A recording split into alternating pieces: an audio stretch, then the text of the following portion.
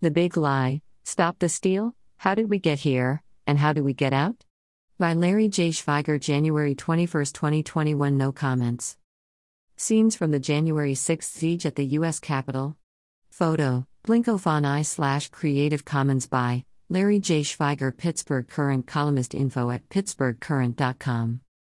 As the reality show host on The Apprentice and lifelong, self-promoting media hound, Trump created and curated a Jim Jones-style personality cult. Despite over 20,000 lies, Trump accurately predicted, "I could stand in the middle of Fifth Avenue and shoot somebody, and I wouldn't lose any voters, okay?" It's, incredible. In a debate with President-elect Biden, Trump urged the Proud Boys to stand down and stand by. They did until the 6th. Extremist groups, many looking like they had just stepped off a Duck Dynasty set, were intent on inflicting violence. They raided the Capitol seeking to hang Pence and capturing Pelosi. Urged to come to D.C. on the 6th by Trump's many tweets, the violent maelstrom caused 5 deaths and scores of injuries, and Pence barely escaped their grasp. Plans were hatched among online extremist communities using Facebook, Twitter, and other social networks and on the dark web. The ridiculous-looking but virulent insurrectionists are Trump's base, and he made it clear after the coup failed that he still loves them. The FBI is currently reconstructing the many menacing and delusional connections, videos, and tips. Hopefully, it will be possible to understand who planned the coup, who participated, and who paid for it with foreign bitcoins and other sources.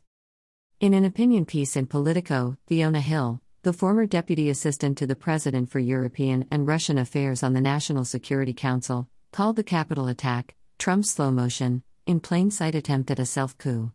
Hill had earlier testified about Trump's drug deal before a congressional committee during the Russian investigation. She knows a coup when she sees it. Trump called for a different kind of coup to take down Congress and overthrow American democracy when current and former respected military leaders resisted his perverse agenda to topple democracy. At his command, his absurd collection of rabble-rousers executed the attempted coup on the Congress.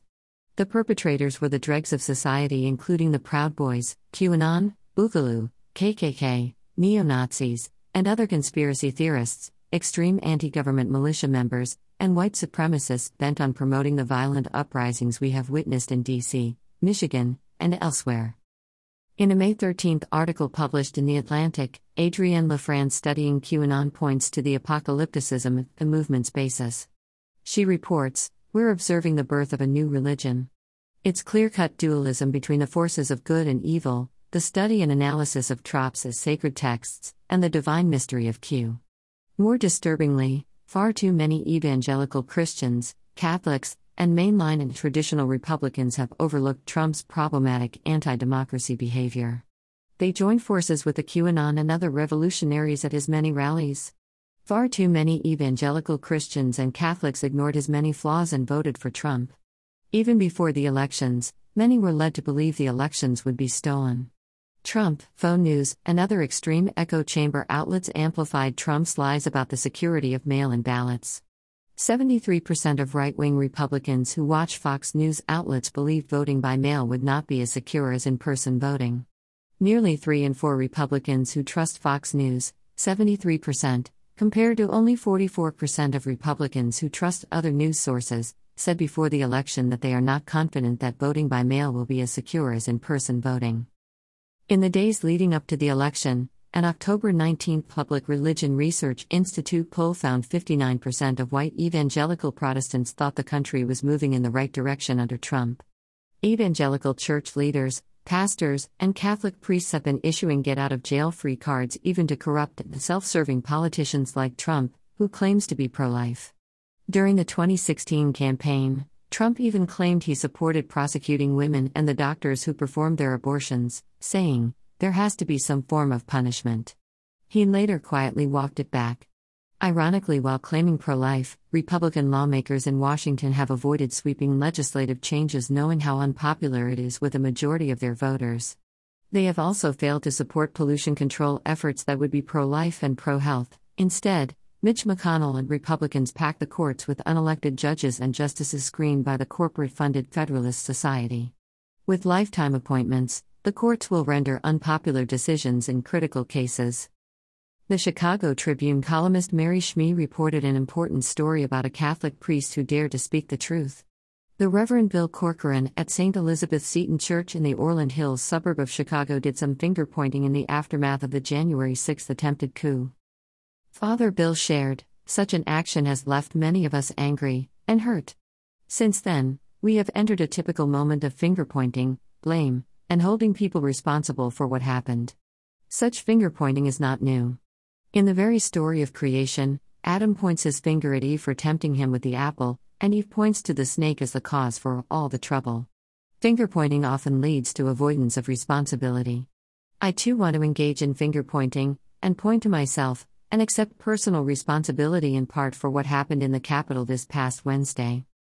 Father Bill confessed his silence after witnessing Trump's many fits of abuse and constant lies. Remembering how German Catholic churches fell silent during Hitler's rise to power and how the American Catholic Church created a cone of silence during the sex abuse scandals, Reverend Corcoran was convicted and confessed his failure to speak out. While he spoke, he watched angered Trump-supporting parishioners walk out of the church. Father Bill was not alone in his silence. Thousands of conservative pastors and priests across America have failed to speak out against Trump's ugly lies and dangerous and often illegal behavior. They ignored his cruel child separation policy that has left 628 migrant children without families. As a political statement, many pastors failed to wear masks or take other measures to protect their congregation when Trump's COVID lies and policy failures contributed to the deaths of nearly 400,000 Americans and left millions hungry without adequate relief. Early on, pastors and priests said nothing when Trump bragged about grabbing women on the Access Hollywood tape and illegally paid off 2 hookers to buy their silence. They looked the other way when Trump mocked a disabled reporter, urged violence on an event protester, and targeted the media covering his 2016 campaign. They ignored Trump's attacks on a Muslim Gold Star family, and they did nothing when Trump dissed Senator John McCain, an American hero. They also said nothing when Trump encouraged police to abuse suspects as they place handcuffed arrestees in police cars. The flame of faith goes out when pastors have eyes but cannot see corrupt politicians as the antithesis of Christ, ears that cannot hear the corrupt voices of violence and anarchy. Pastors and priests have a duty to carry Christ's message of love, acceptance of others, and forgiveness. Church leaders must not be silent.